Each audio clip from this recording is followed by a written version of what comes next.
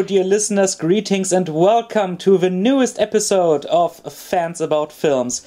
I am, as always, Lasse Vogt, your creator and host, who has a very, very special guest today who is going to introduce himself now.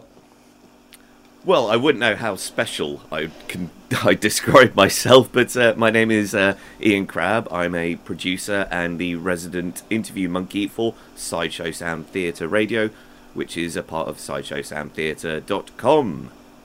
That's awesome, and I have actually been a guest, as you probably know, dear listeners. Yes, at my request, I wanted you on the show.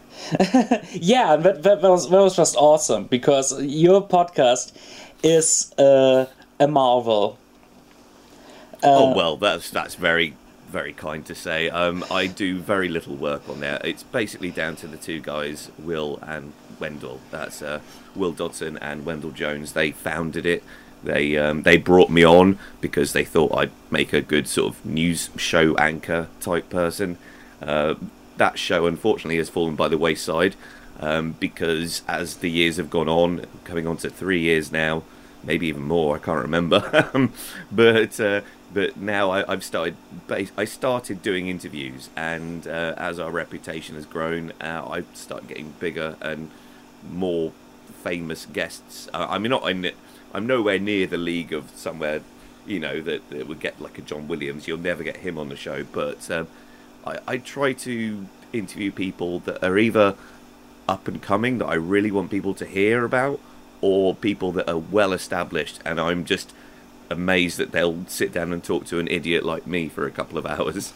Yeah, it is actually quite amazing, and of course you do some things on Sideshow Sound, and it's just an awesome podcast. A friend of mine who's also a German soundtrack reviewer recommended it to me. Some time back, and he said, listen to this one. It's actually great. It's something we soundtrack fans all dream about having on a podcast. And when I got in contact with another guy from your podcast, with Wendell Jones, and had him as a guest, where we talked about Pixar for like 3 hours. So and he recommended me to you, and that's how we ended up doing a lot of stuff together online.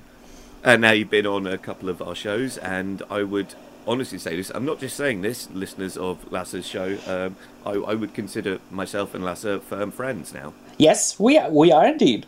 But that is confirmed now, and we do text each other like every day, don't we? Oh, so. we do all the time. It's crazy. It's great. Oh, it's fantastic, and it won't be the last time I'm a guest on Sideshow Sound. I will absolutely not. No, you will be a regular, my friend. That's so awesome. I'm very, very proud. And you said to me a couple of days ago that you have never been a guest on another podcast before.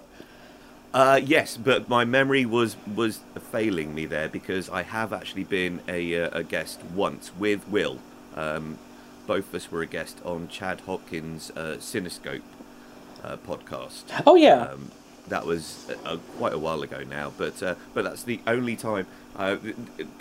Apart from this, it's a real joy for me, because I do a lot of interviews, and there's so much research and prep and writing and that goes into it, and then you have to edit it afterwards. I mean, I'm currently in the middle of 4 interviews that are going out on Sideshow in the next few weeks, and for me this is a joy, because I get to do 2 things I love, which is I don't have to do any work for it, and I just get to talk. So yeah, well, that's a little encouraging, at least, because originally I wanted to say, with you being new as a guest on another podcast, if this episode turns out bad, I blame you.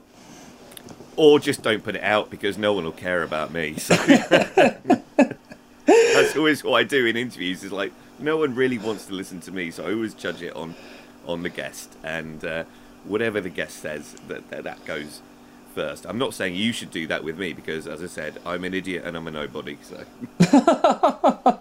Well, that's a humble person if I've ever seen one.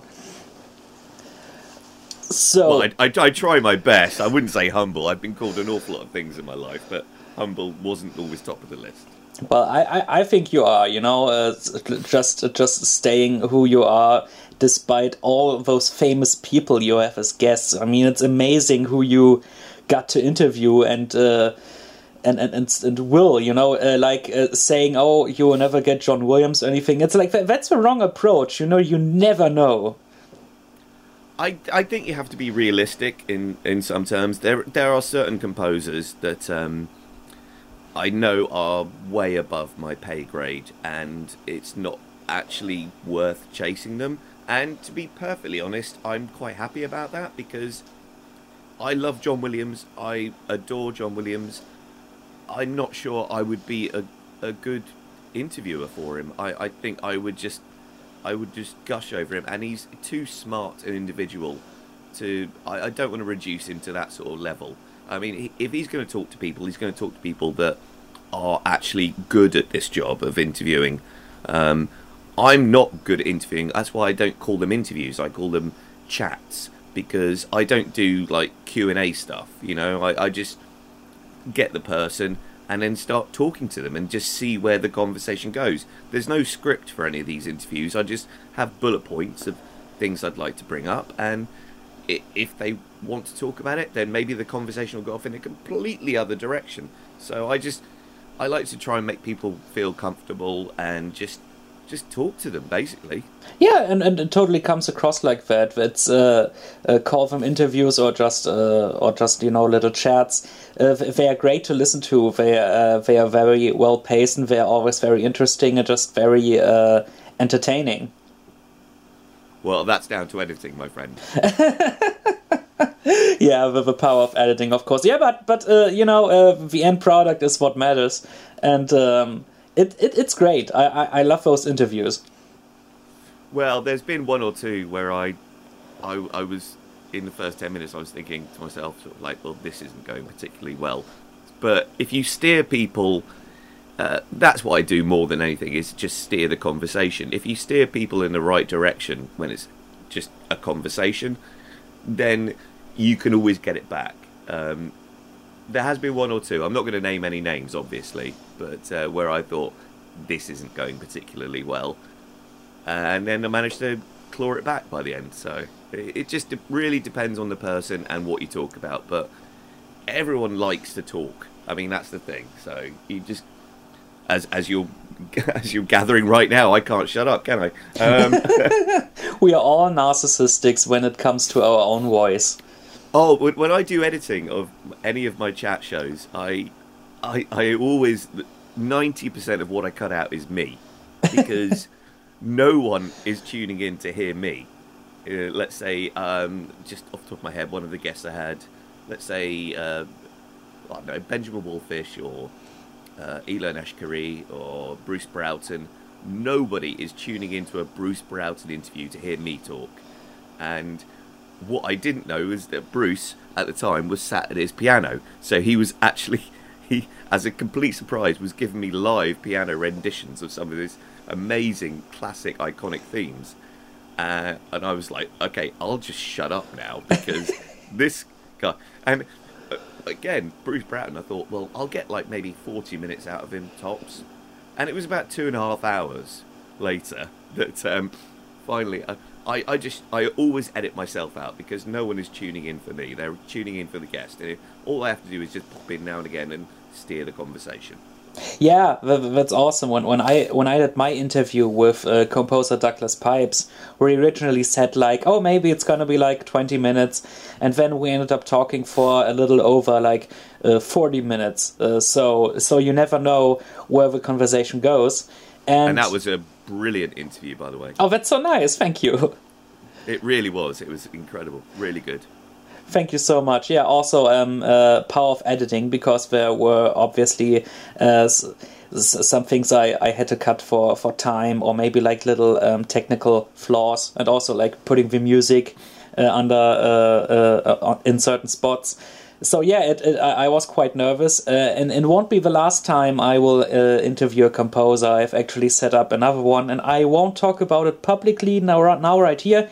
I already told you who it will be, because just in case it doesn't work out or something, don't promise something you can't you maybe can't keep.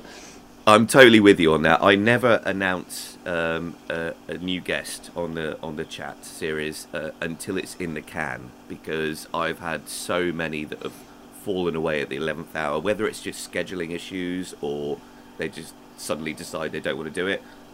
I've learnt my lesson. I've been burnt quite a few times. Never announce it until it's in the can. Yeah. Once it's in the can, once you've got it recorded, then it's just down to you to edit it. You know you've got it. So, but never promise something that you can't deliver. Oh yeah, that's always the smartest thing to do. Can I just ask you a question? This is the only time I'm going to ask you a question. All right. Yeah. Do you ever find when you're doing a chat or when you're doing an edit, do you ever find that streamlines it, or do you sometimes leave in little? Because I quite often leave in little mistakes now. I've gotten a bit more confident with it, and if a mistake happens, and it's a good mistake, i.e., sort of it's a funny mistake or something they weren't necessarily going to talk about in the first place, I tend to leave that in. Oh yeah, I do that. Of course, I edit out some technical flaws, or maybe like some because obviously English is not my first language, so sometimes it can happen that I don't find the right word at the right time, and so I have to search for it and just blubber nonsense until I find it. So, of course, those parts get cut.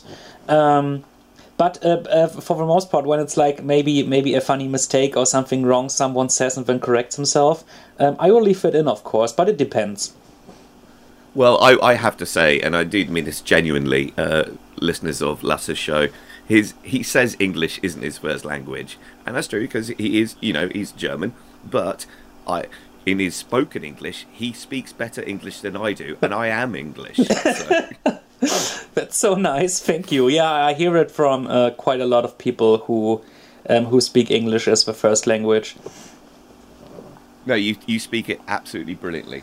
Very eloquently. Oh, because you were a guest on our, that massive, it was a 5 guest. It was actually the last episode of the new show, Sideshow and Tell, and you were part of. There was 4 other people on the show as well, and the first thing you said was, I don't speak English very well because it's not my first language, but you were more eloquent than anybody else because we're all just idiots and we've just gotten used to using slang and stuff, whereas you actually used the proper words.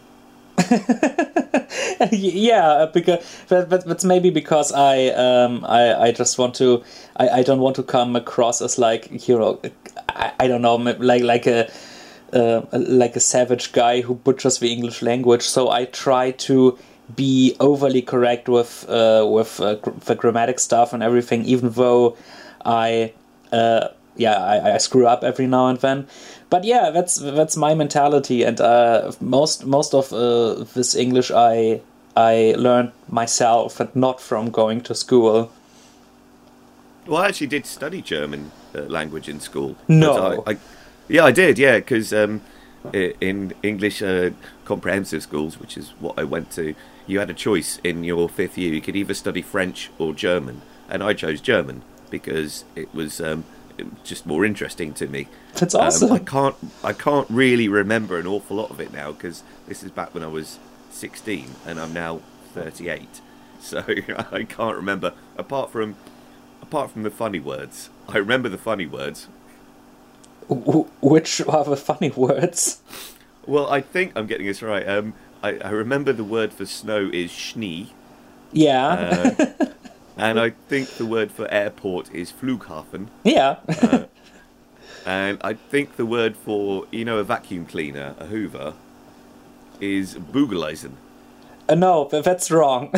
Oh, okay. See, that's only 3 I picked out there, and one of them is already wrong. So. Bugeleisen is like iron, like for what was like hot iron for so like for pressing clothes. Yeah. Hoover or that stuff. That's a Staubsauger. Oh right, okay. Yeah. I always remember Flughafen. I think that I was like, why don't we just call all our airports Flughafens? Because that's such a better word. Yeah, but airport, it sounds appropriate. It sounds kind of, even though it's not in the air, it's just for things which are flying through the air. But you know, can ask the time in German as well. Oh, all right. I'll probably get this wrong as well. So, dear listeners, I'm sorry about this, but wie spät ist das? Oh yeah, that's pretty good. Yeah, I'm probably getting it a little bit wrong, but it's just little phrases I remember. But I did study German just because it was more interesting to me than studying French. It is, but also German is like one of the hardest languages to learn in the world. Yeah, because there's like 5 different types of noun, isn't there, and 5 different types of verb and pronouns, and it's a lot harder work than learning French. French is easier to learn. It is, but French I found to be pretty difficult as well. I dropped it after a few years when I didn't have to learn it anymore. But English is one of the easiest languages to learn. Yeah, because we're lazy. We don't have as many nouns. We don't have as many verbs. We just and also because we're so colonialized, we tend to just borrow from any language that happens to speak our language, and that's why you get so many English people that will use the word like as a verb or something. You know, they'll say so. It was like 12 o'clock, and it was like kind of rainy outside, and I was a bit like late. You know, I really hate that. I hate the use of the word like. My sister does that all the time. She says like and you know all the time. I'm guilty as well of that, but it's very sort of, the English language these days has become much more Americanized. Oh yeah, I'm sorry about that, but like, what can you do, you know?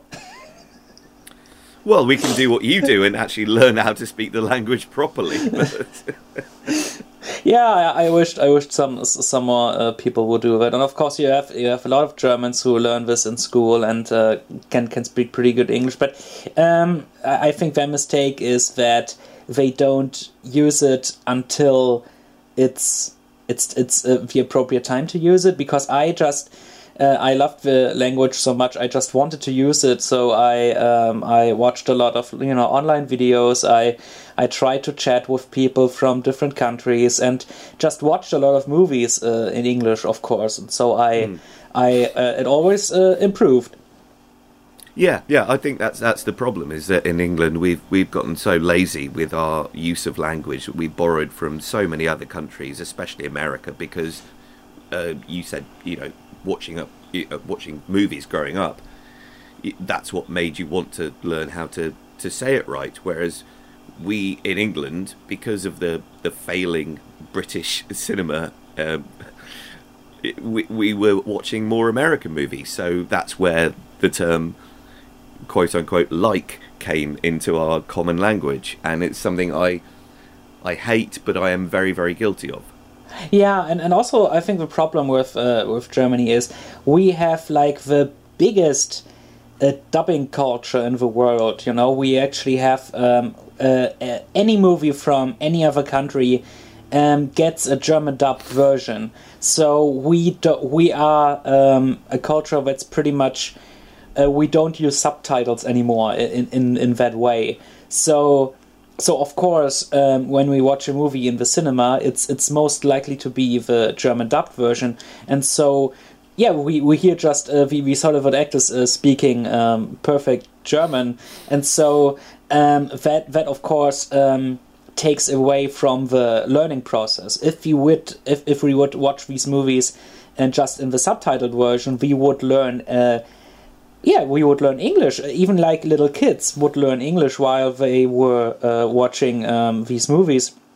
But of course, and they have we have great voice actors in Germany, and they do their best to to match the original tone, or sometimes the accent, and all that stuff like that. But yeah, it's a shame that we that we don't have the ability, like we how do you say it?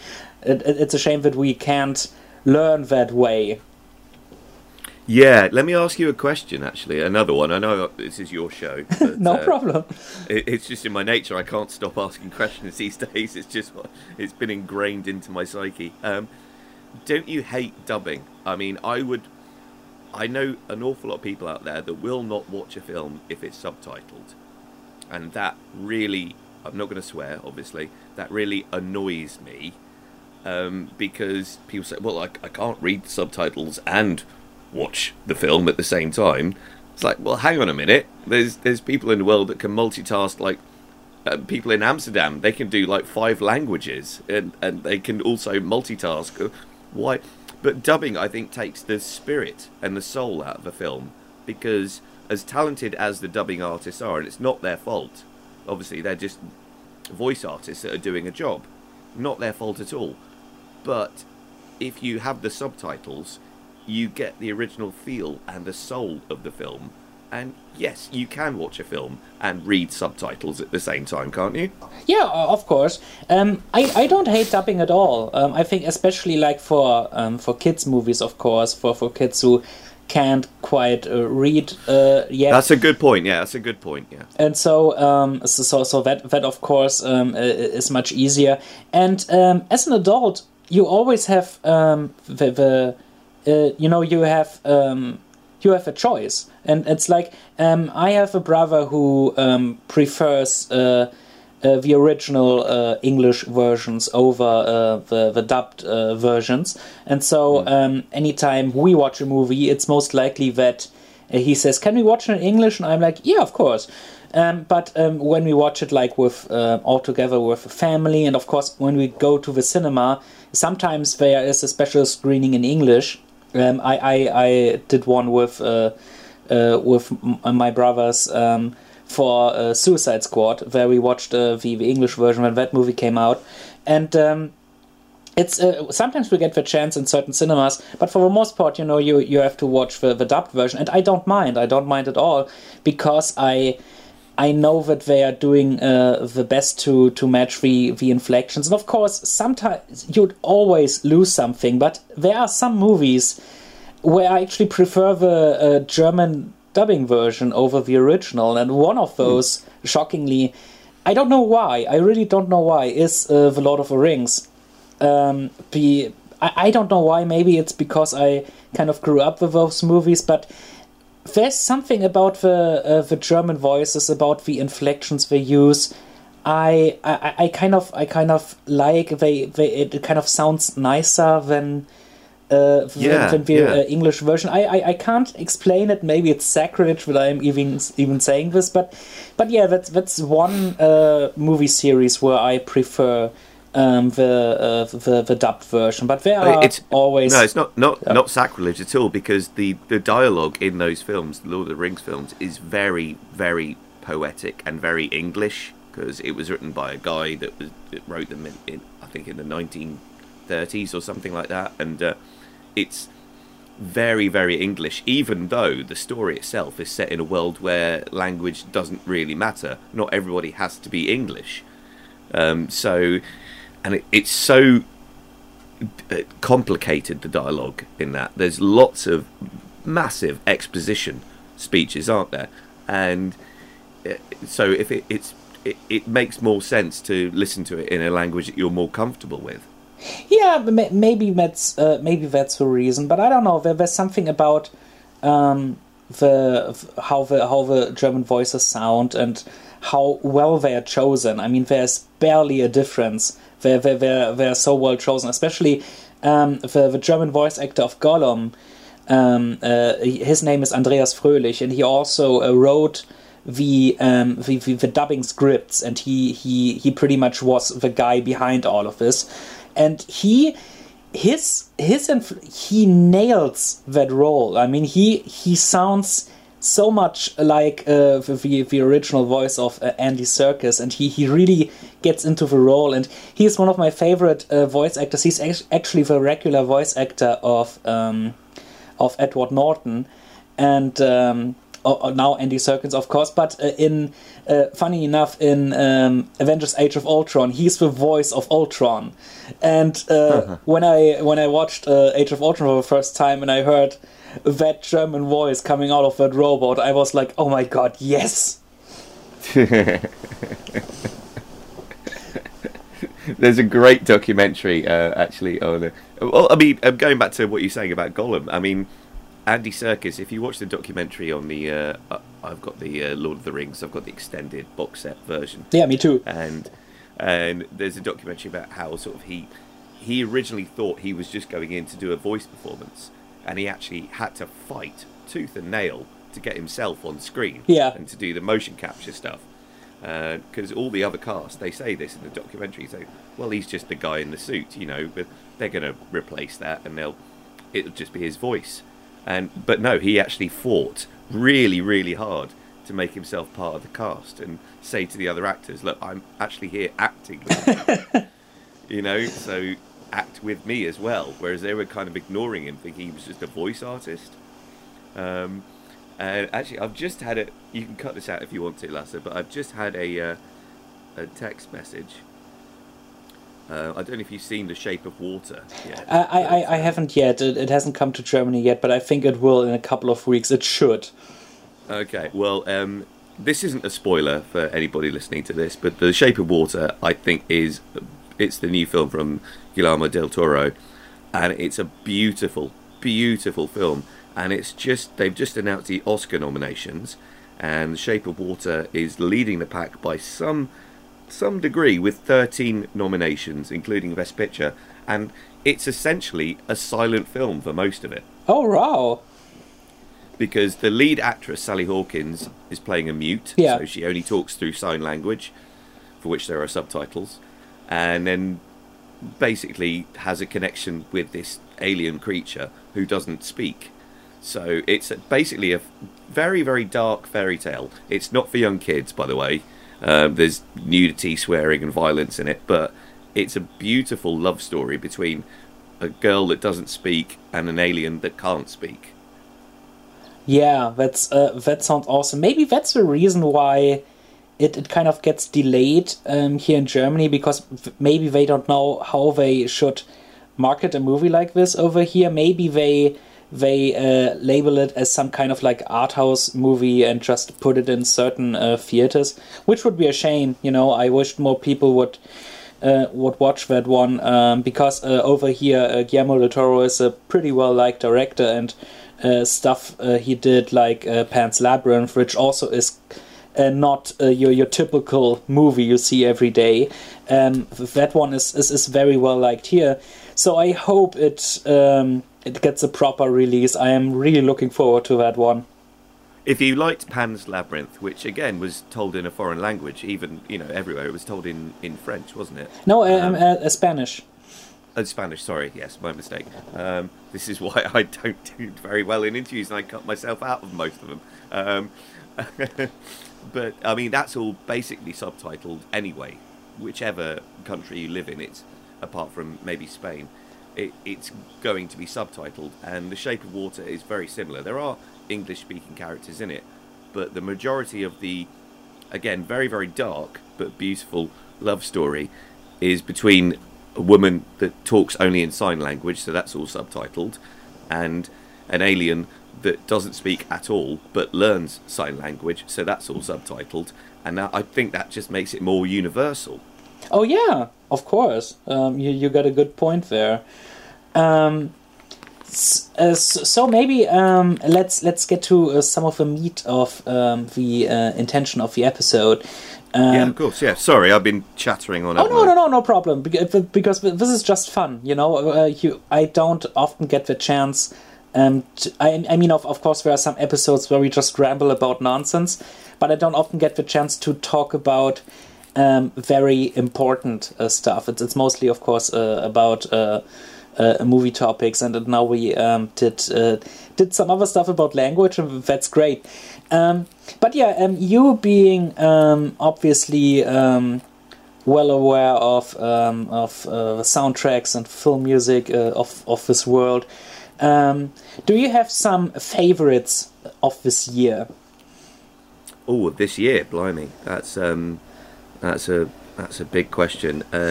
First off, I'd like to say that I am part of Sideshow Sound Radio, but I am by no means an expert when it comes to soundtracks. That is down to Will and Wendell. They are composers themselves. In fact, nearly everybody on the podcast is a composer, apart from me. I can tell you how a soundtrack makes me feel. I could not go into specifics about how it was made and different ways it was made. That's what got me into Sideshow Sound as a fan to begin with. That they broke it down to make it really attainable for a casual listener like me that didn't really know any of the musical terms, but they also made it fun. So that was well before I was invited to join them. So Will and Wendell and pretty much everybody else. I mean, Tiffany's a composer. Well, she's a cellist in an orchestra. Megan, Jennifer. I mean, all these people are absolutely brilliant. But I just that guy that will put on a soundtrack, and I can tell you how it made me feel. I could not tell you how it was made or what methods they used. Or I leave that to the guys that know what they're talking about. But of this last year, are we talking 2017? Yeah, of course, 2017. Sorry. Yeah, okay. I was going to say we are technically in 2018 now, but there hasn't been that many out. Again, The Shape of Water. Now, this is controversial, even on my own show. I'm not a massive fan of Alexandre Desplat. I find him kind of bland a little bit. I thought his last two scores for Harry Potter were the weakest of the entire series.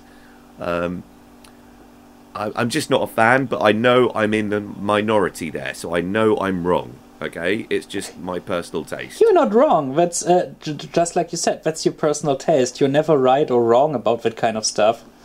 Well, this is what I always try and say to people: is that any art is subjective. Yes. You know, I mean, there's a great quote from a songwriter that says that one man's poison is another man's life-affirming elixir, and I always say this when we used to do the In Defense Of show. It's like, well, nobody's right or wrong. It's just what we think and what we feel.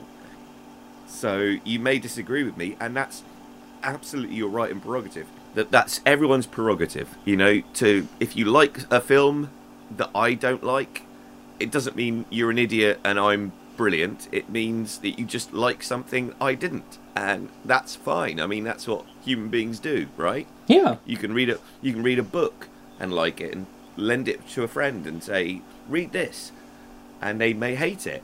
That's fine. Everything is subjective. Oh yeah. Right? It's down to just like how I'm currently reading Ready Player One, and I'm being like, this is one of the most obnoxious books I've ever read. You see, that's a perfect example, because I loved the book. Oh yeah, a lot of people do. I loved apparently. it. I mean, I'll be perfectly honest. The book is kind of throwaway trash nonsense, but I enjoyed reading it. Well, no, it is. I mean, it's nonsense and it's throwaway, but I enjoyed my time reading it. But I'll never go out there and say this is the greatest book ever written, and if you don't like it, then you're an imbecile. Because that's not the point of it. It's just like, if I enjoyed reading it, great. If someone else reads it and doesn't, that's fine as well. It just doesn't matter to me. But yeah, going back to Alexandre Desplat, I mean, I personally do not like him as a composer. Again, I'm in the minority. I'm probably wrong, but it's just my opinion. But I did love his work on The Shape of Water. I'm trying to think of other. David Holmes did a great score, I thought, for Logan Lucky. Oh, I haven't seen that one yet, so I had no idea who that composer was. But all right, as soon as I get and to Hans the Zimmer movie as well. Hans Zimmer's work on Dunkirk. I know there's kind of a bit of a backlash against Hans Zimmer at the moment, where everyone is saying sort of like, well, it's just the same as, you know, the Dark Knight trilogy. It's all like droney sort of music and that. But in the context of actually seeing it with the film Dunkirk, it works beautifully. It's because it just builds and builds, and when you think it can't build anymore, then it gets more. And considering Dunkirk deals with 3 different time zones, you've got the land, sea and air. One of them is 1 week, one of them is 1 day, one of them is 1 hour, and they all match up at some point towards the end of the film. I don't want to give any spoilers out, but it's a historical story, so I'm sure people can find out what actually happened after Dunkirk, but the way it's done is so beautiful. As a soundtrack listening experience, it's not exactly fun. Yeah.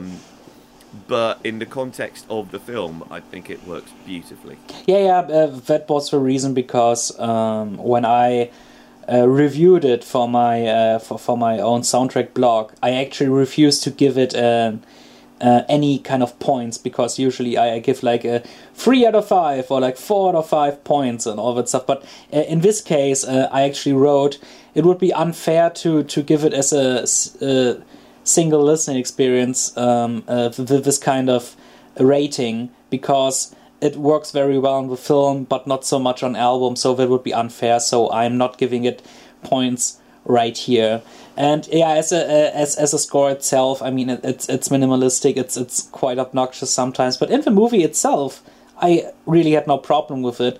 But some people I know did. Some people said that it actually was distracting to them, and they were like, this isn't even music, you know, why is it here? Why isn't there just sound design? I'm like, no, it is definitely music, you know, it has a beat, it has a kind of melody, it has rhythm, it has instrumental elements, but I totally get the criticism, and I think the criticism overall for Hans Zimmer, I think people, the public, just caught on with how he kind of is the lord of film music, and how he overwhelms everything with his sound, and so just the mainstream just caught on to that, and so the backlash is a little late. Yeah, well, this is why listeners of Lasse's show, this is why he's so brilliant, because he just nailed everything that is absolutely correct about the Dunkirk score. As an album experience, it is not a good listen. It's not, because there's no context there. In the context of watching it with the film, it works brilliantly. But also, what Lasse just said is that the criticisms of Hans Zimmer has been sort of like, well, it just overpowers it. Yeah, hang on a minute. There's a director there. And you're talking about films with Christopher Nolan, who is, in my eyes, one of the best directors that's ever been. So Christopher Nolan is a smart guy. He would not sign off on a score, even to someone as big and powerful as Hans Zimmer, unless it worked for the film. So that's something to take into consideration as well. It's not like Hans Zimmer just shows up at Christopher Nolan's office and puts a CD on his desk and there's your score. He works very, very closely, and the sound mixers, sound designers, and they make something that the director feels is appropriate for the score.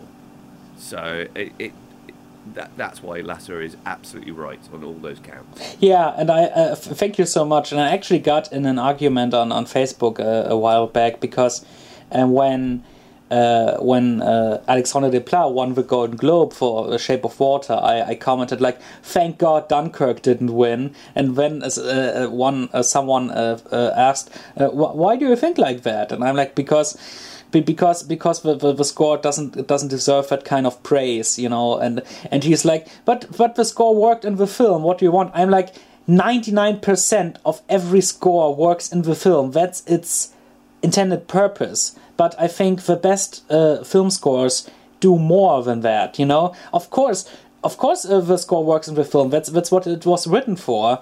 Only like maybe 1% of film scores don't work in the film itself.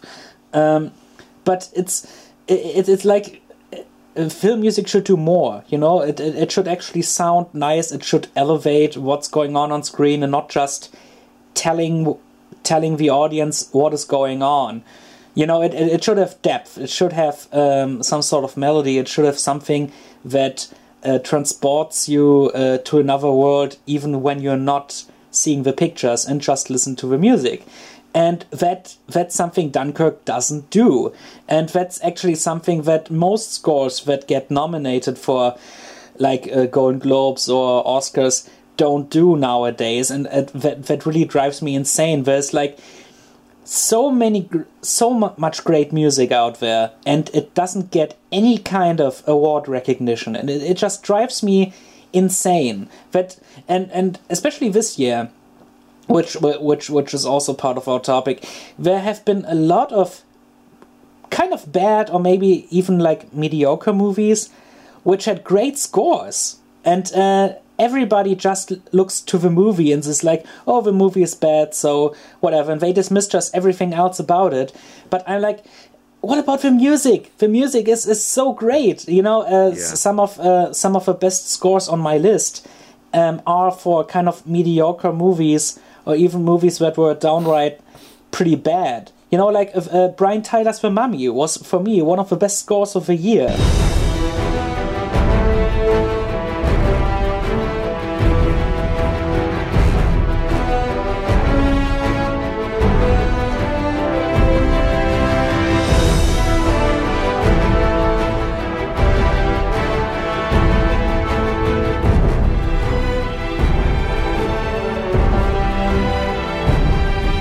Yeah, it's a terrible film, but it's a great score. It is. And it's kind of like with Kingsman: The Golden Circle. I wasn't a huge fan of the movie because I liked the first one so much, and the second one I just thought was a typical sequel, but the music was even better in the second one.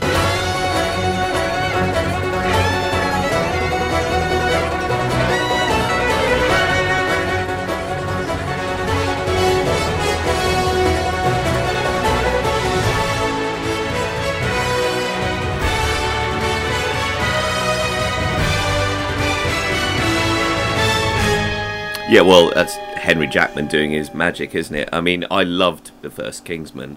It's the first time I can ever say with Kingsman: The Golden Circle, I really think it's the first time I can say this. I think Matthew Vaughn dropped the ball a little bit.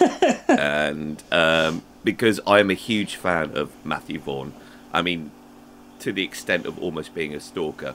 I bought a baseball cap just because I saw him doing interviews in that same baseball cap.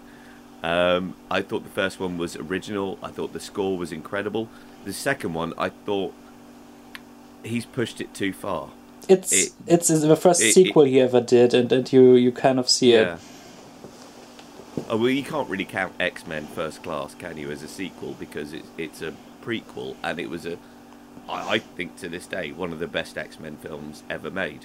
Yeah, considering the time he had, or the lack of time, it was just, that shoot was incredibly difficult. He had like 8 months for the whole thing, and that's too little time, and considering the problems, he did a really good job. But, you know, Matthew Vaughn as a director, he is known for not doing certain things if he doesn't like it. You know, of course they wanted him for a second X-Men, and he was like, no, thank you. And he also didn't do the second Kick-Ass, and that was a big mistake that he didn't do that. No, he produced it, but he didn't want to direct it, and I think that shows through, because I personally think, again, just my opinion, I think the first Kick-Ass is brilliant. It was groundbreaking, it was challenging, it was funny as hell. The second one just pushed it that little bit too far, but he didn't direct that, and I think it was a good decision on his point to not direct that, because it was not a good film. Kick-Ass 2. It wasn't. The first Kingsman was great. I actually saw that in the cinema 3 times. My personal record for going to a movie in the cinema was I saw Kung Fu Panda 2 4 times. Oh, I can beat that easily, my friend. Oh, really? And this just shows how old I am. Back in 1994, when Dumb and Dumber came out, I saw that 8 times in the cinema. Jesus Christ! Literally every single Saturday, I would go with one of my friends and watch it again, because I, at the time, considered it the best comedy ever made. I mean, it just made me happy. It was just 2 hours of pure pleasure. Now, having grown a couple of decades and watching it again, it does not really hold up to what I remember. So nostalgia is always it's a good thing until you actually revisit it. And I recently watched Dumb and Dumber again and didn't laugh once. But at the time, as an 18-year-old, I would go to the cinema 8 weeks in a row on a Saturday to watch it, and it always made me howl with laughter. That's quite impressive, I have to say. But well, I would say impressive, or maybe psychotic. But which one was your favorite Michael Giacchino score this year? Michael Giacchino. Okay, well, this brings me on to one of my big disappointments of 2017, which was Spider-Man: Homecoming. As a film or as a soundtrack? As a whole. Oh, really? Yeah, I'm in a minority here. I do not like Tom Holland as Spider-Man. I find him whiny and annoying. All right. But no one else agrees with that, and that's fine. Just my opinion. I'm not saying I'm right or wrong. It just, something about that film didn't click with me, and all the people saying sort of like, well, this is a rebirth for the Spider-Man franchise. It was like, well, no, because if you actually break down the plot, it's exactly the same as all the other Spider-Man films. The Tobey Maguire Spider-Man 2, I think, is the best one that's ever been put on film, with the best score as well. I found Michael Giacchino's score... The thing with Michael Giacchino, I mean, obviously he's amazing. He's more talented than I'll ever be. But he's doing so many things now that they all sound a little similar.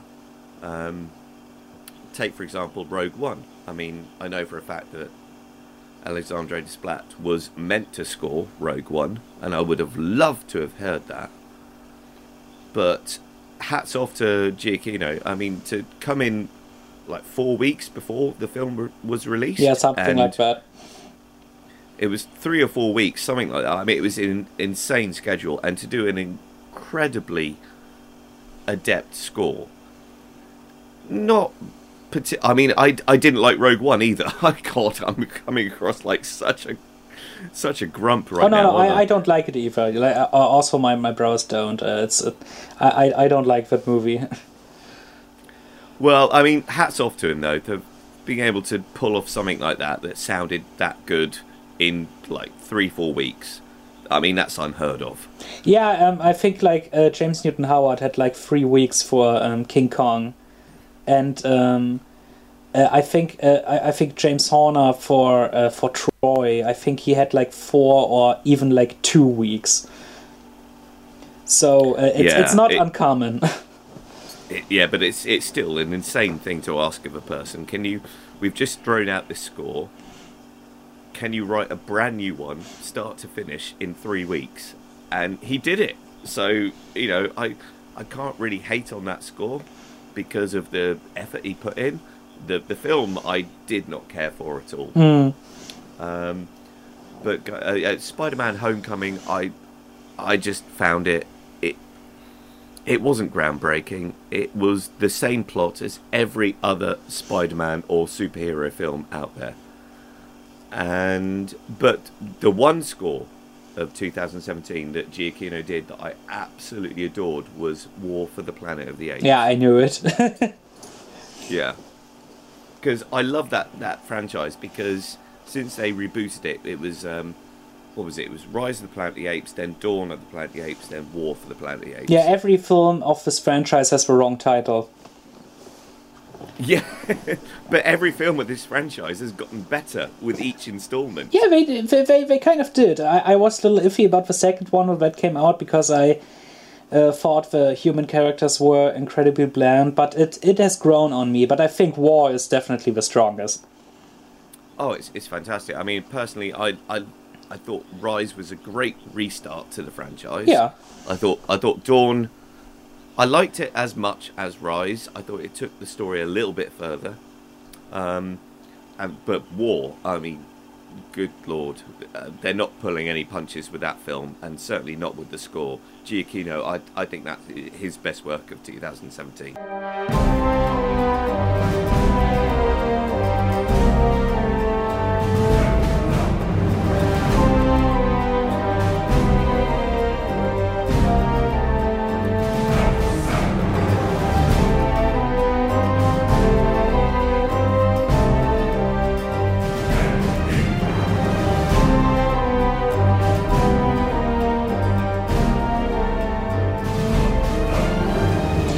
A lot of people think that's one of his best of the year, but I liked that score a lot, and I kind of agree with you that when I'm writing for my blog, and then I'm doing a new Michael Giacchino score review, I'm always like, Jesus, another one? Like I feel like it's been 3 weeks since I did his last album, so I actually didn't review his Coco score, because that one I thought was a little too complex, and also I was like, maybe I can lay this one off because I have done so many reviews for his scores. But in my opinion, I actually really think the Spider-Man Homecoming score was really good in that way that when I first listened to the main theme with a friend of mine, I was like, this is the kind of superhero score we haven't been getting in a long time. This is the kind of superhero score people will leave the theater and hum this theme.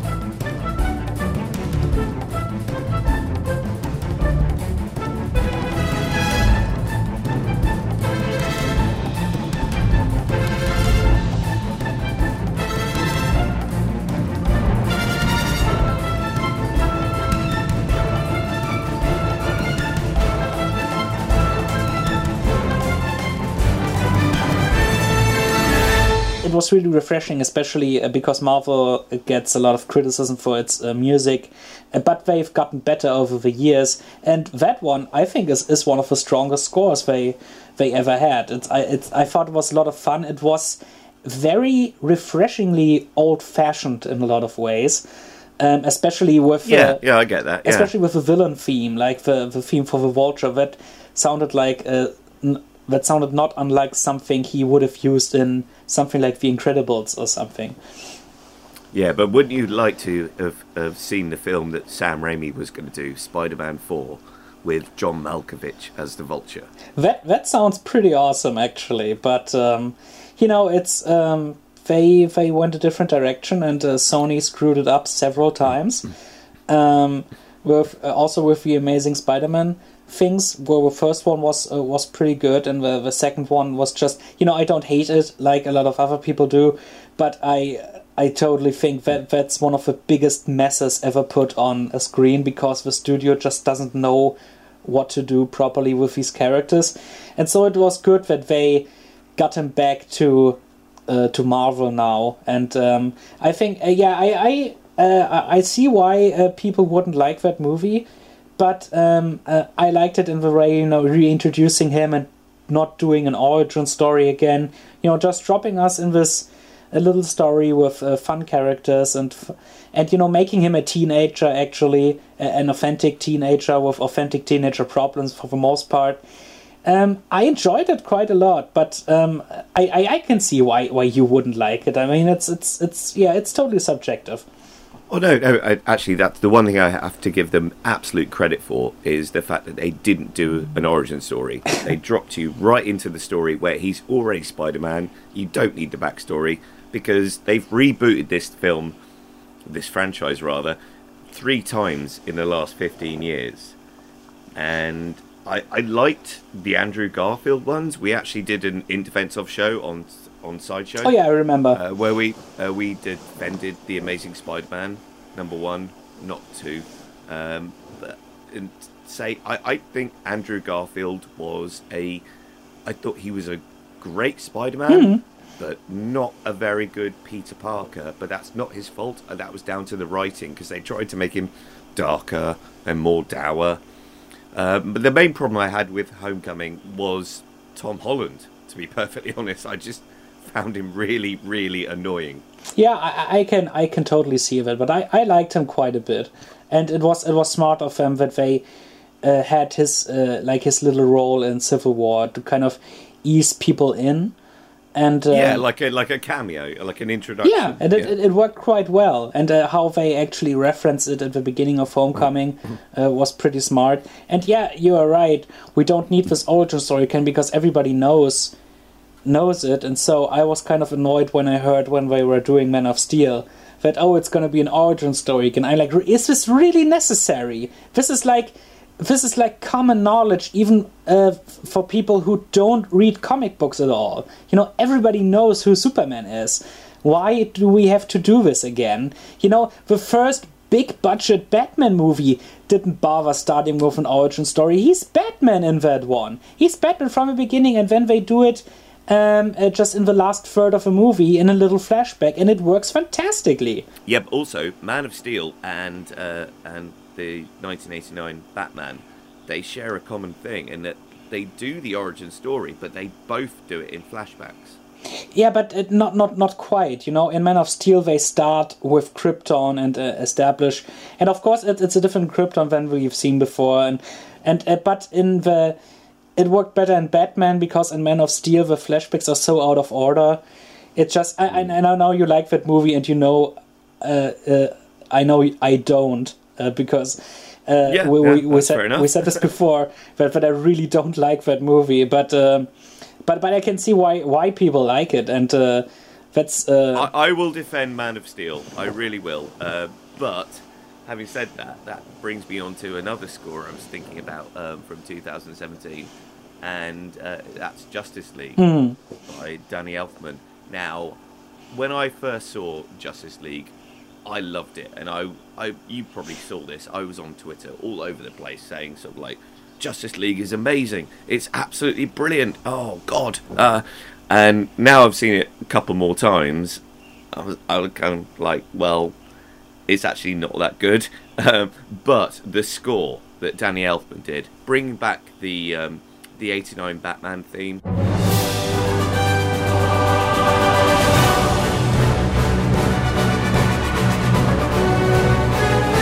Bring back the Donna Superman theme.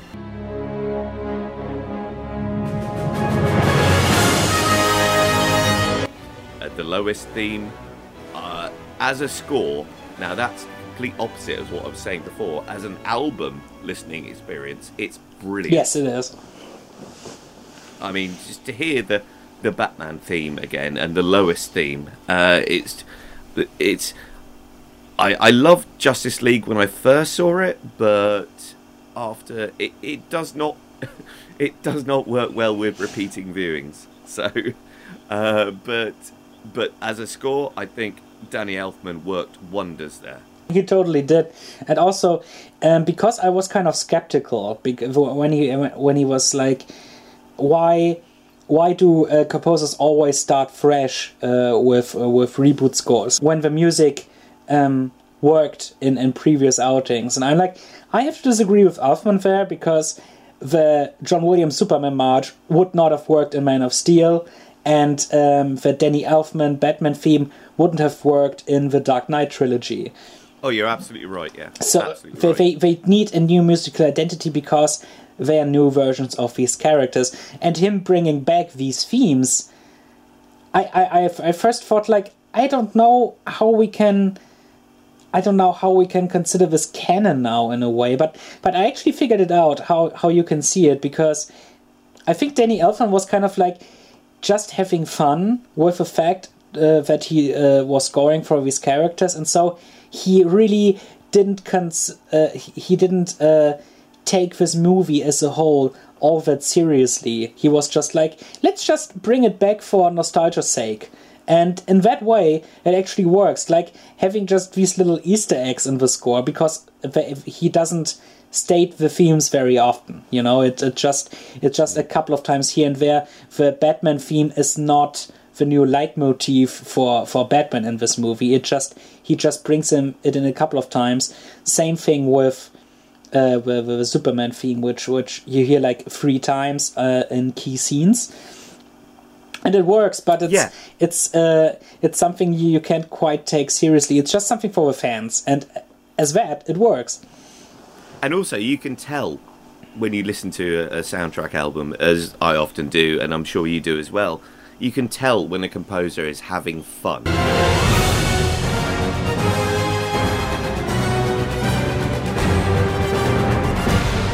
And he was having fun on this one. He has. It was like, okay, we've got a scene with Batman, let's bring back the Batman theme. Because he wrote them, so he owns them.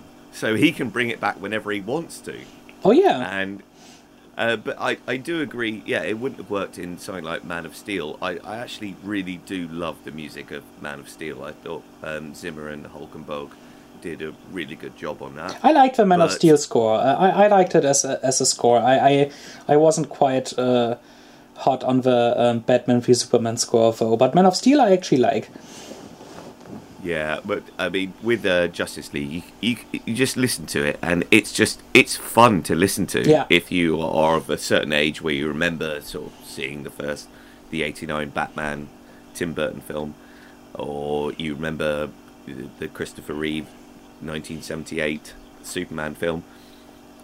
It's fun to hear the Lois theme back. It's fun to hear the little hints of the Superman theme, but then flat out the Batman theme. I mean, yeah. it's a really fun score to listen to. Yeah, it really is. And also, it's kind of refreshing because during the last few years, Elfman actually did a lot of serious dramas in a way, or some things that aren't quite typical for him if you consider the most of his films, because he did like Big Eyes. Big Eyes was a fantastic score he did, but it's very not Danny Elfman. Yeah, and I mean he has I mean he once was like the king of superhero scores for a while, and but in the last few years he mostly did like dramas like The Girl on the Train or Tulip Fever, and he of course did like the 50 Shades movies, and he in a different style, and he only did a brief return to superheroes with his additional material for Avengers Age of Ultron, which I thought worked quite well, because also you had thematic continuity there, but he also did something new with the old Alan Silvestri theme, which was great. And now hearing this full overblown superhero score was actually something you didn't realize you missed until now. It was refreshing, wasn't it? Yeah, it was. I was like, wow, this is the old school Elfman. He's back. Even without the thematic callbacks to this old material, it's a great score. You wouldn't have needed those things. That's just the icing on top, because the rest is so good.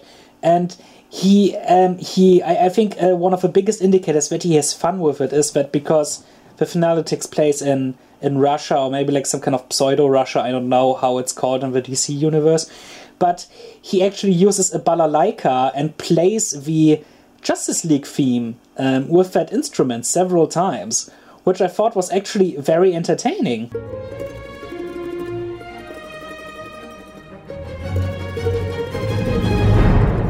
I can say hand on heart that Justice League as a film it's worth watching. It's certainly better than Batman versus Superman. Yeah.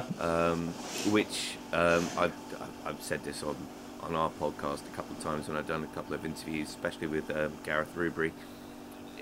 It's about a third too long, Batman versus Superman. It's 2/3 of a really, really good film, and then the last third, buildings being destroyed and a massive CG villain that nobody wanted. No. But Justice League, it's worth watching, but just get the score because that's so much more fun. Oh yeah, it totally is, and in terms of Batman v Superman, there are only 2 scenes I liked in that one, and that was. I know you're not a fan. And that was the prologue. I thought that was well done with the origin of Batman, with the murder of his parents. I thought that one was actually quite well filmed, and the Batman takedown scene and the when he rescues Superman's mother. I thought that scene was freaking awesome. Yeah, but it did break one of the cardinal rules of Batman. Like the not killing thing.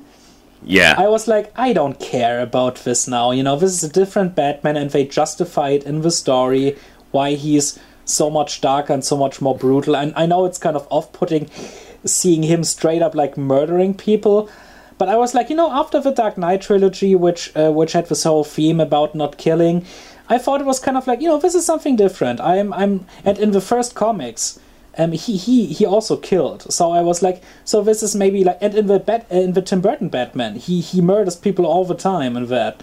So that's true. That's a good point. So yeah. I was like, this is I don't know what the writers were thinking, or if this was intentional, or maybe they just didn't think about it and just said, this is just something that's cool, so let's do it. But I really wasn't bothered by the fact that he killed people. I was like, this works in the context well enough. Okay, 2 points on that. One, you're absolutely right.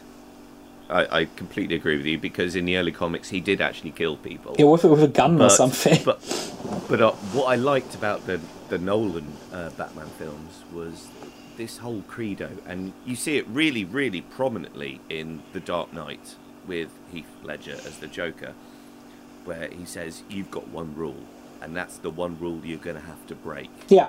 And Christian Bale's Batman won't do it, because that's the whole point of the Joker's plan, and what to me made the film so brilliant. But having said that, in Man of Steel, people had a problem with him at the end. Spoilers here, just in case. Oh, who cares? People haven't seen Man of Steel. Okay. At the end, Superman does, not rip off, but break Zod's head. And then they were like, everyone was like, Superman wouldn't kill people. I was like, yes, but he was killing one person to save 200. What? No, he was killing one person to save 4 people, and he let the Kryptonians murder thousands of people before that, and he didn't care. So that wasn't justified. That's a good point, actually. That wasn't, I mean, we could talk about the problems of Man of Steel all day, but that one totally wasn't justified in my opinion. But I get your point there. I get what the movie was trying to do, but for me it didn't quite work, because there could have been a much more easy route for him to do this. And after that fact, it's totally forgotten. It's something that doesn't have an aftermath. It doesn't have a proper setup. It's just something that happens for the sake of it. Hey, it's all subjective, yeah. as I said. So one man's poison is another man's life-affirming elixir. It is indeed. I love that film, and I will defend it, but I completely understand the problems that people have. Well, before we sign off, could you please? We both should name 2 more scores which we consider the best of the year 2017. Which ones would that be for you? Oh gosh, you go first, because I need to. Oh, no problem. I need to think about this because I actually made a list. I have a top 20 list I have made no notes for this show whatsoever because it was nice to just show up and talk. Yeah, but because number 2 on my list is Kingsman: The Golden Circle, but number 3 is Fyodor Shapiro's Captain Underpants, which was just an all-around fantastic score, which actually was a legitimately cool superhero soundtrack, but also a great parody soundtrack.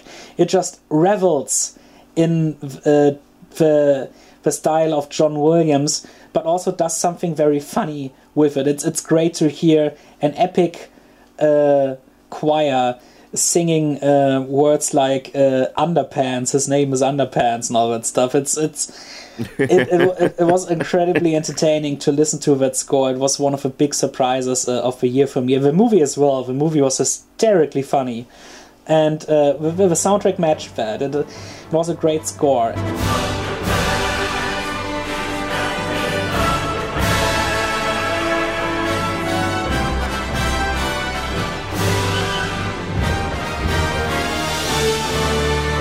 And my number 1, my favorite soundtrack of this year was actually the first soundtrack I listened to in 2017, and it stayed with me all year. And that was Ramin Djawadi's The Great Wall. Easily his best work to date, in my opinion.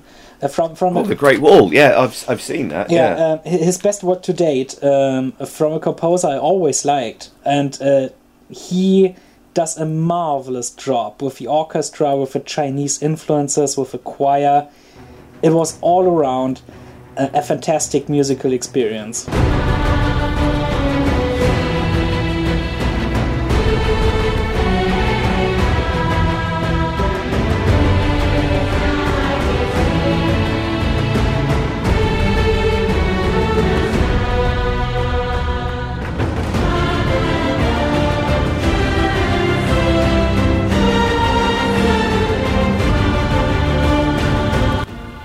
Okay, a quick question.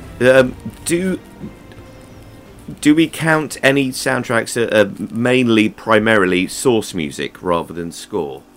Oh, no, it actually should be the score, because source music and other stuff, that's something totally different. But if there's something you want to point out there, I'm eager to listen. Okay, so I'm going to bring up, this is a gimme. This isn't actually part of my choice because it's not a composer as such, even though the composer was Stephen Price. Baby Driver. Oh, yeah. Oh, you got a point there. That was an awesome collection of songs. And I count it as a soundtrack because it's not just source music. It was so ingrained into the filmmaking and the choreography and the way that Baby Driver turned out.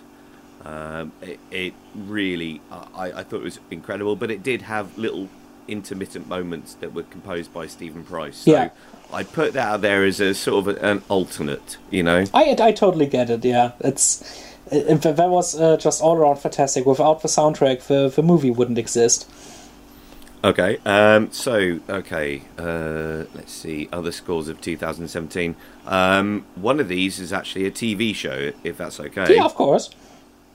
Daniel Pemberton's work on Black Mirror. Oh, I haven't seen that show, and I haven't listened to that music, but the name Daniel Pemberton, I really... Oh, he did Steve Jobs, and he's just an amazing composer that grew up composing British sort of like comedy on Channel 4, like shows like Peep Show and stuff, and then graduated through the ranks, and now he's doing Oscar-winning stuff. Along with Stephen Price. His work, he's only done about 2 episodes of Black Mirror, and again, it's very minimal, the music he does, but I thought the last series of Black Mirror was really brilliant. I'd also point out the music for Stranger Things 2 in 2017, which I thought was, again, very minimal, but very 80s, very sort of in the time zone. My favourite score of 2017. Oh my lord, that is a really difficult one.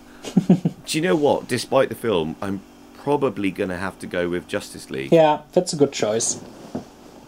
Because it's an album I can put on any time, and it's just great. And you notice little nuances that you didn't before every time you listen to it. Oh yeah. And yeah, okay, the film is not great. So, listeners of Lasso Show out there, don't buy the Blu-ray of Justice League. Just buy the soundtrack by Danny Elfman, because you'll have a much better time. Trust me. Yeah, of course. And the quality of a movie doesn't matter when in terms of a score, on this list. I mean, The Great Wall, it wasn't a bad movie, but it's nothing that I would consider like best movie of the year material. But the score, it just hit all the right notes for me, pun intended. And it's that's a reason why it's on the list. And just taking the movie out of it, same thing with stuff like The Mummy, or Justice League is also on my list, but a little. Oh, also, I have to give a special mention as well to Wonder Woman by Rupert Gregson Williams. Yeah. Because I thought that was an incredible film.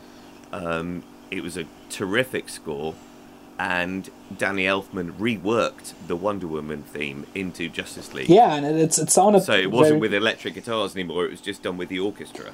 So that is definitely worth a list. Yeah, it is. When I actually first listened to the Justice League score on my iPod when I was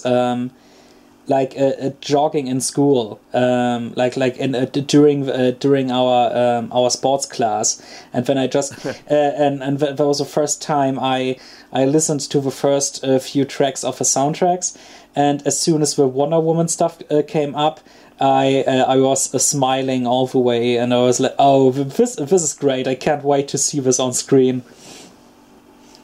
Well, let's hope that, unlike the Golden Globes, that more female directors get nominated for the Oscars and the BAFTAs, because, I mean, look at people like Catherine Bigelow, who did Detroit, which was an amazing film.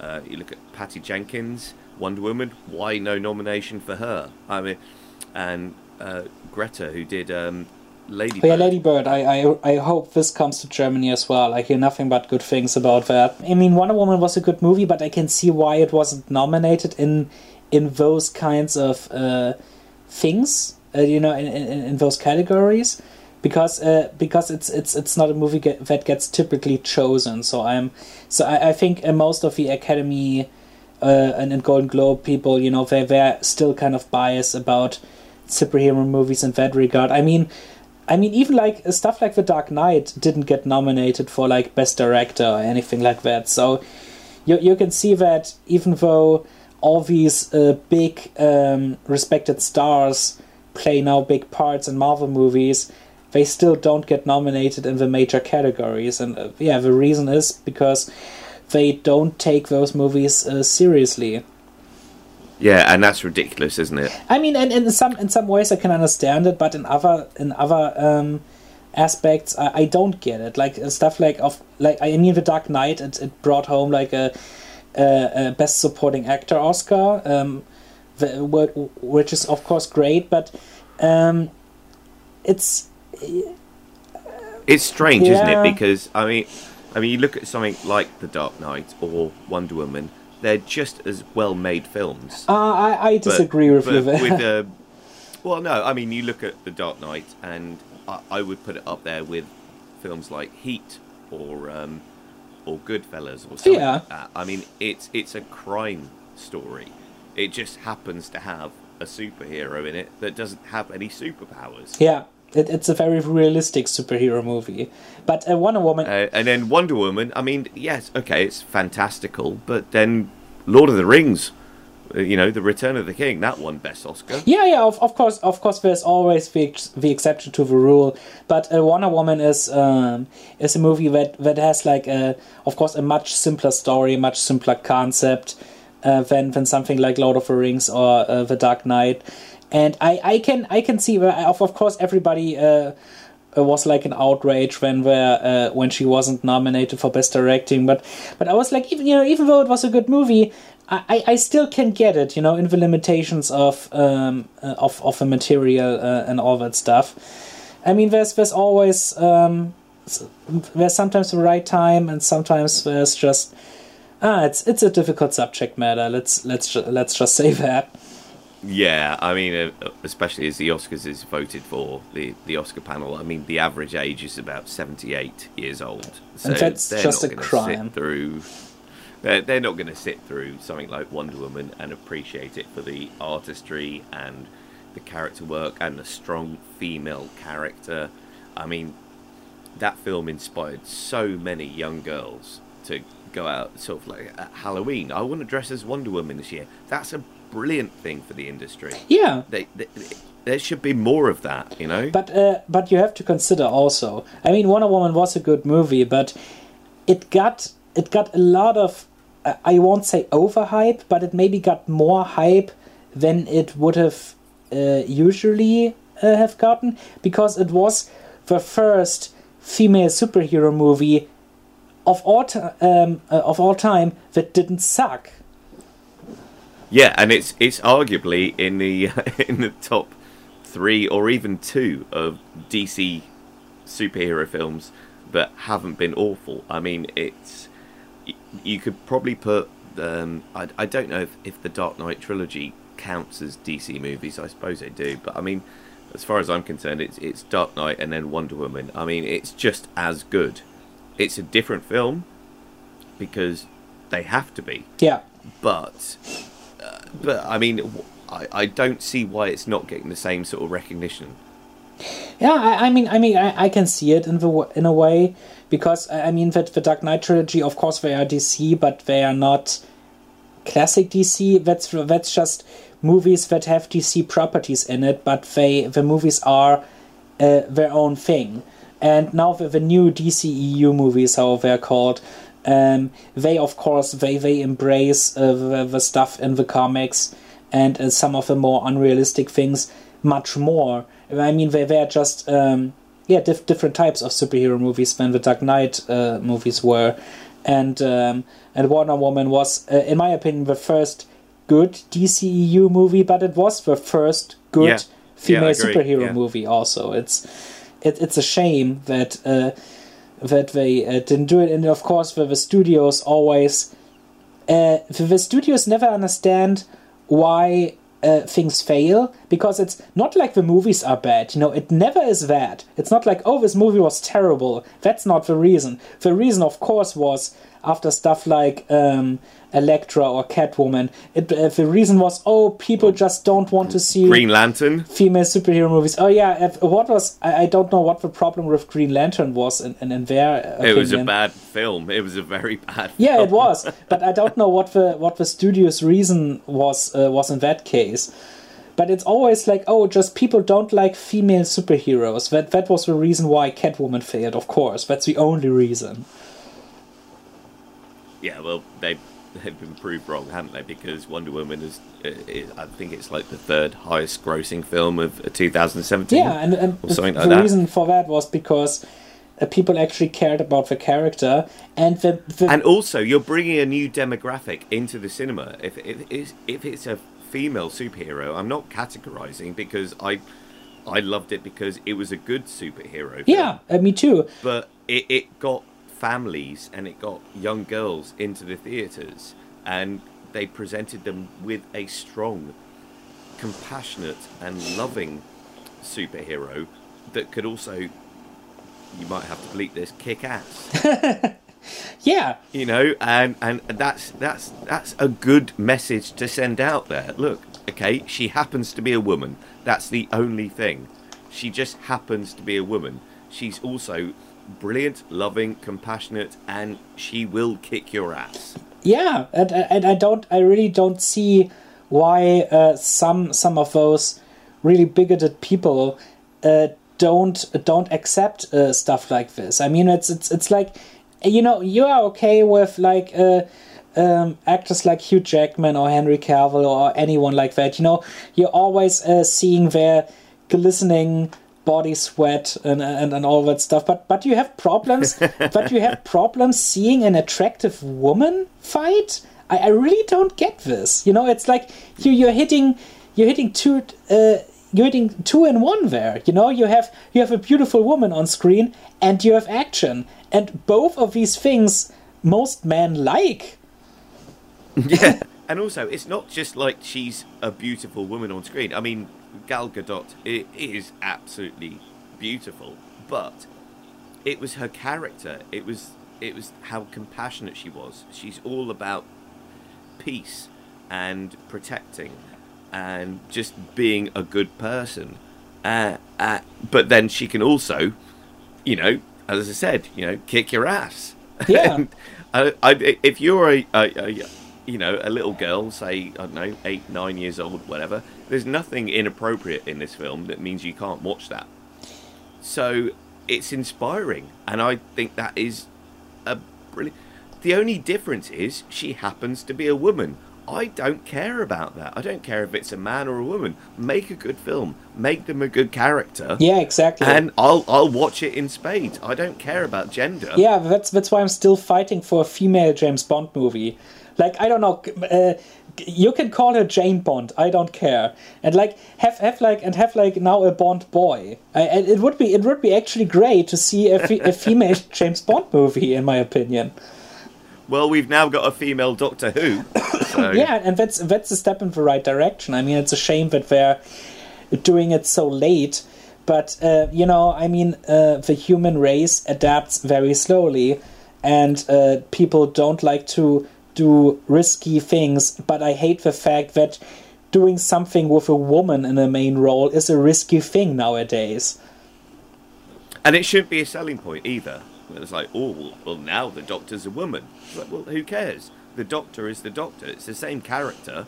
He just happens to regenerate, and he can regenerate into anything. And it's not the fact that they chose a woman. It's the fact they chose a fantastic actor. Oh, yeah. Jodie Whittaker. I mean, that's what I'm more excited about. I don't really care. As I said, if it's a man or a woman, just do the character right, and I'll be there in spades with bells on. Yeah, I first saw her in her part in Attack the Block. Yeah, she was fantastic. I've never heard of her, and when I watched like 5 minutes of that movie, I was like, who is this woman? She's really good. Yeah, and that's the thing. As long as they're good and they're right for the role, I don't care what gender they are. They could have picked an African-American actor, they could have picked a woman, they could have picked a younger guy or an older guy. It doesn't matter. As long as the actor is right for the role, I don't care. Oh, yeah. That's maybe why I was one of the only people who kind of liked the Dark Tower movie, because I never read the source material, and I just took the casting choices as they were, not comparing them to how it's maybe described in the book. And I looked at Idris Elba and Matthew McConaughey, and I was like, they are fantastic in this. I have not seen that one, I'm afraid. Maybe it's you should see it like because it's an interesting. I mean, it's in the grand scheme of things, it's not a great movie. It's not really a good movie even. But it's at least interesting. You're not selling it very well. I'm sorry, but that's just the fact, because I know that the source material is so much deeper, and the movie is just snippets of all the 8 books put into 90 minutes, and that's just a shame.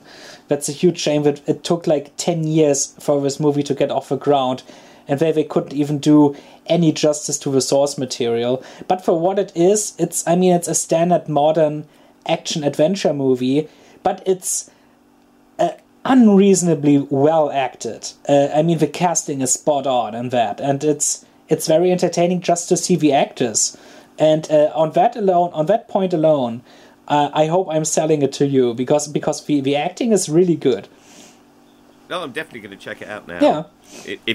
If listeners of Lasser, trust me, if he says it's good, I'm going to watch it. So, No, I trust you, man. You've got impeccable taste. We sometimes disagree, but as I said, it's all subjective, so that's fine. That's so nice. And like I said, I don't think it's a great movie, but it's at least an entertaining movie. So what was your favourite film of 2017? Of 2017. Of course, just tomorrow I have another guest where we talk a little bit about that. But my favorite film of 2017 would be, I think, Coco. Because okay. I have not seen that because yet. That one is that's just actually Pixar doing something new, but still knowing what their strengths are. It's a very, very entertaining, very heartfelt movie. The culture depicted in that, it's just so colorful. It's so creative, and I teared up at the end because it's Pixar, but it was done very well. And actually, Michael Giacchino has an animated cameo in that one. And I missed it. I didn't recognize him, even though he has several close-ups. Well, he has a live-action cameo in Jurassic World. Oh, really? I missed it. You know the two young kids in Jurassic World? When they're queuing up to get into that bubble thing? Yeah, I kind of remember. He's the ticket guy. Oh, really? Oh, that's awesome. I didn't know. Okay, well, actually, that's a very good point, because I think what Pixar are doing right now is what Marvel should be doing, is that they've hit a stride, and Pixar have realised we need to do something a little bit different. We can't just keep doing Toy Story 5, 6, 7, 8, whatever. Yeah. So they're doing different stories like Coco, which is a very, very different story. It is. The Marvel films, I feel, have hit a stride, and then they're in a rut now, in that they're kind of almost always the same. I'm not saying I don't like them. I really like Doctor Strange, because that was something they did that was a little bit different. I really liked what they did with Captain America, which, as a British person, I thought Captain America would be the one I'd hate the most, because it's all about American propaganda and Captain America and Same stuff. Here. But the stories they've told in the Captain America series, I think, is the best stuff that Marvel have done. Yeah, and part 2 and 3 at least, Yeah, Winter Soldier. I mean, that was basically like a 70s espionage film. I was amazed by that one. I was like, wow, you're taking this kind of ridiculous character and making him one of the most and putting it in one of the most serious films of the entire series. I was like, this is amazing. Yeah, what they did with that, especially getting Robert Redford on Winter Soldier. That blew my mind. I was like, you have Robert Redford in this. This is amazing. It was incredible. And then in Civil War, it was basically a conflict picture. I mean, it could almost be, let's say, I don't know, The Paper, this recent film from Spielberg. The Post, you mean, yeah. The Post, sorry, yes. But so they took it, and it was basically about sort of like contracts and stuff. So what they've done with that Captain America series, I think, is phenomenal. And I really didn't expect to like that series at all. Thor, I loved the first one because I thought Ken Branagh was a great choice to direct it, because Thor is all about Asgard and it's kind of Shakespearean language. But he also nailed the action stuff. Yeah. Now the second Thor, I did not like at all. The Dark World. I did not like that one. Yeah, I think it's okay, but it's I can see why people don't like it, or if they like it, but it's nothing special. Yeah, but the third one, the new one, Ragnarok, I mean, my God, they got a brilliant comedic director on board, Taiki, and he's from New Zealand, and it's basically a comedy Thor film. Yeah, it's more than a comedy. I think it's straight up parody. Yeah, they're basically taking the mickey out of all the previous Thor films and Avengers films and all that stuff, and it's showing it's showing Chris Hemsworth as the comedic genius that he is, which he's not been allowed to display before. Yeah, I mean, he really did a great job in the 2016 Ghostbusters with the comedy there. What? Oh, he stole that film. He did. Absolutely stole that He film. absolutely did. But in this one, it's it was even better. But also surprisingly, in this parody comedy film, it had really competent action. Oh, the action is incredible. That's the genius of what the director did, in that he basically wanted to. Well, they all said sort of like, okay, we've done Thor about 5 or 6 times now. We need to do something a bit different. Yeah. And they made it really, really funny, but they kept the solid action in there. Yeah, they did a good job with the material, and sometimes I thought it didn't quite go together. Like, you have a massacre with like Hela and the soldiers of Asgard, and then the next one you have like slapsticky scenes with Hulk. I mean, like sometimes the tones clash a bit, but and especially in the end, where I was like, you don't need the funny commentary of a rock giant during like doing like an almost genocide. I'm like, maybe lay off the comedy for now, but for the most part it really worked, and my mother thought those particular scenes were pretty funny too when she went to see it with me.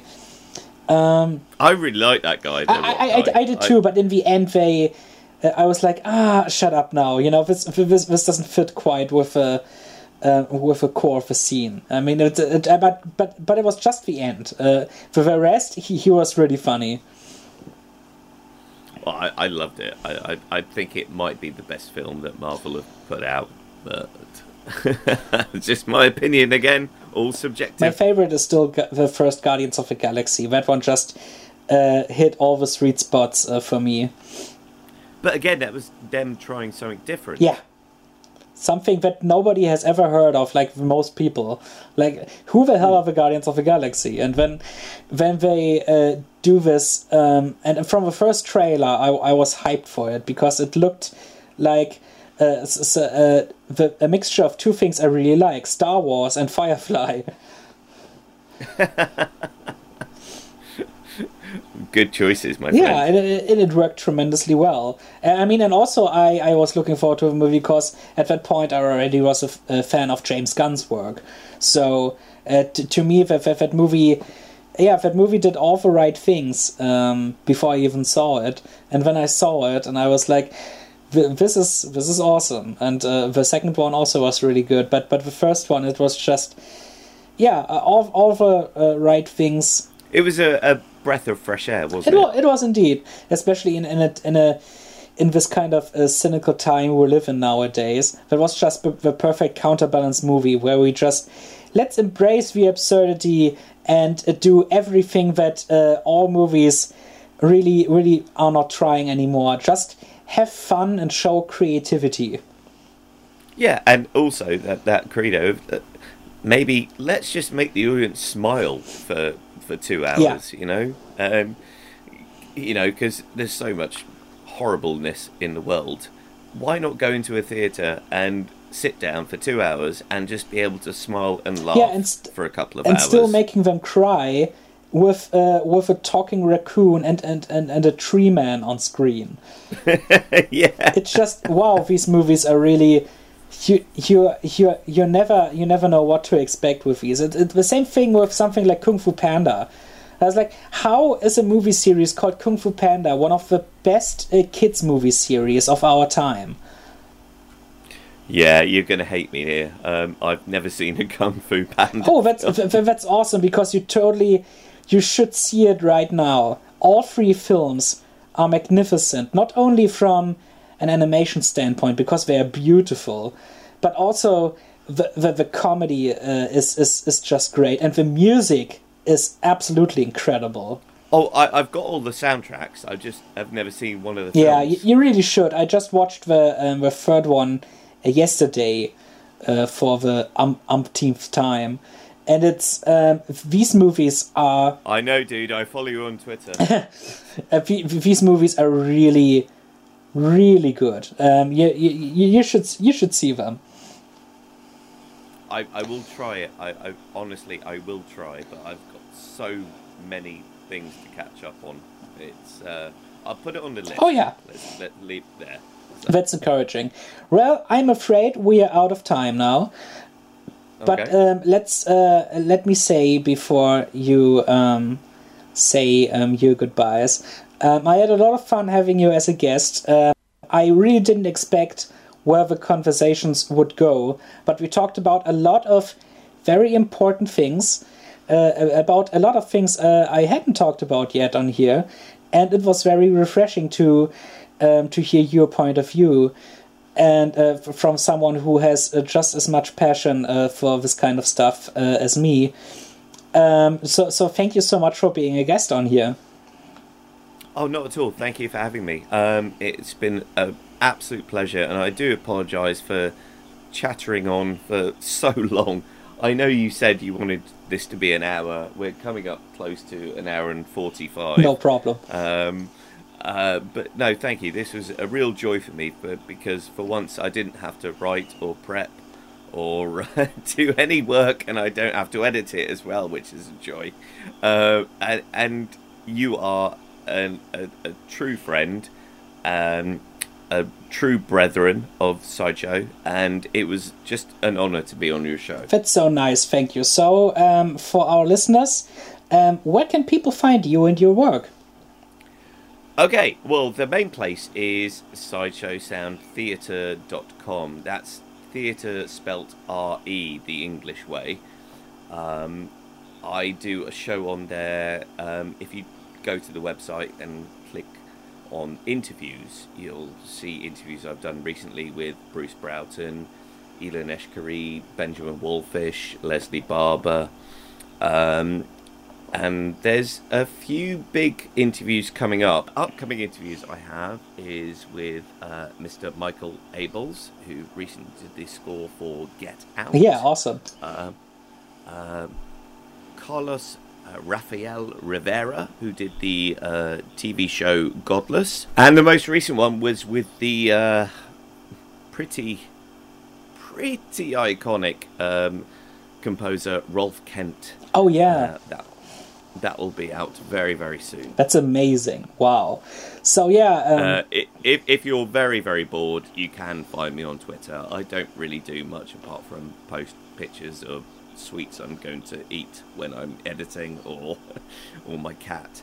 But it's Ian Crabb. That's EYUNCRABB. That's on Twitter. Oh, it's always entertaining following you on Twitter, I gotta say.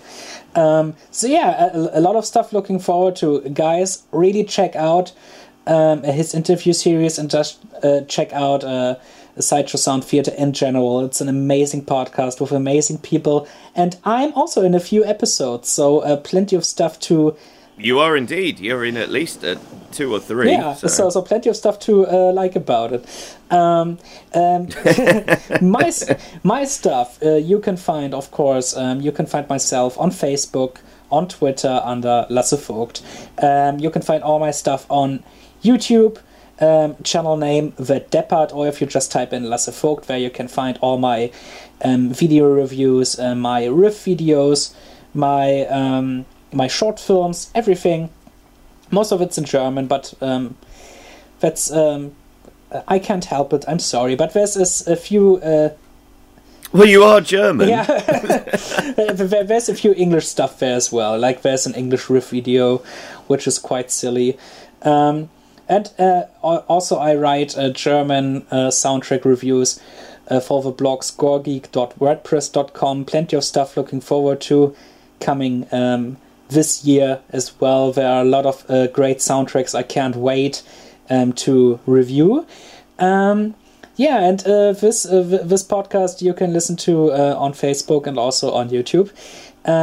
This was the newest episode of Fans About Films. I had a lot of fun chatting with you. Thank you so much for being a part of this. Oh, my lord, it was an absolute pleasure. I really, really enjoyed this. It's so nice to be on the other end of the microphone, if you know what I mean. I totally get your point there. It's always refreshing for me when I am a guest somewhere, and then I just have to wait a couple of days and not work at all. But it's always fun editing these things. So guys, thanks for... Dude, I will talk to you anytime you want me to. Seriously, this was so much fun. I will be back in a heartbeat if you want me. I will take advantage of that. Don't worry. So people, thank you for listening. Goodbye, dear listeners. Goodbye. And good night.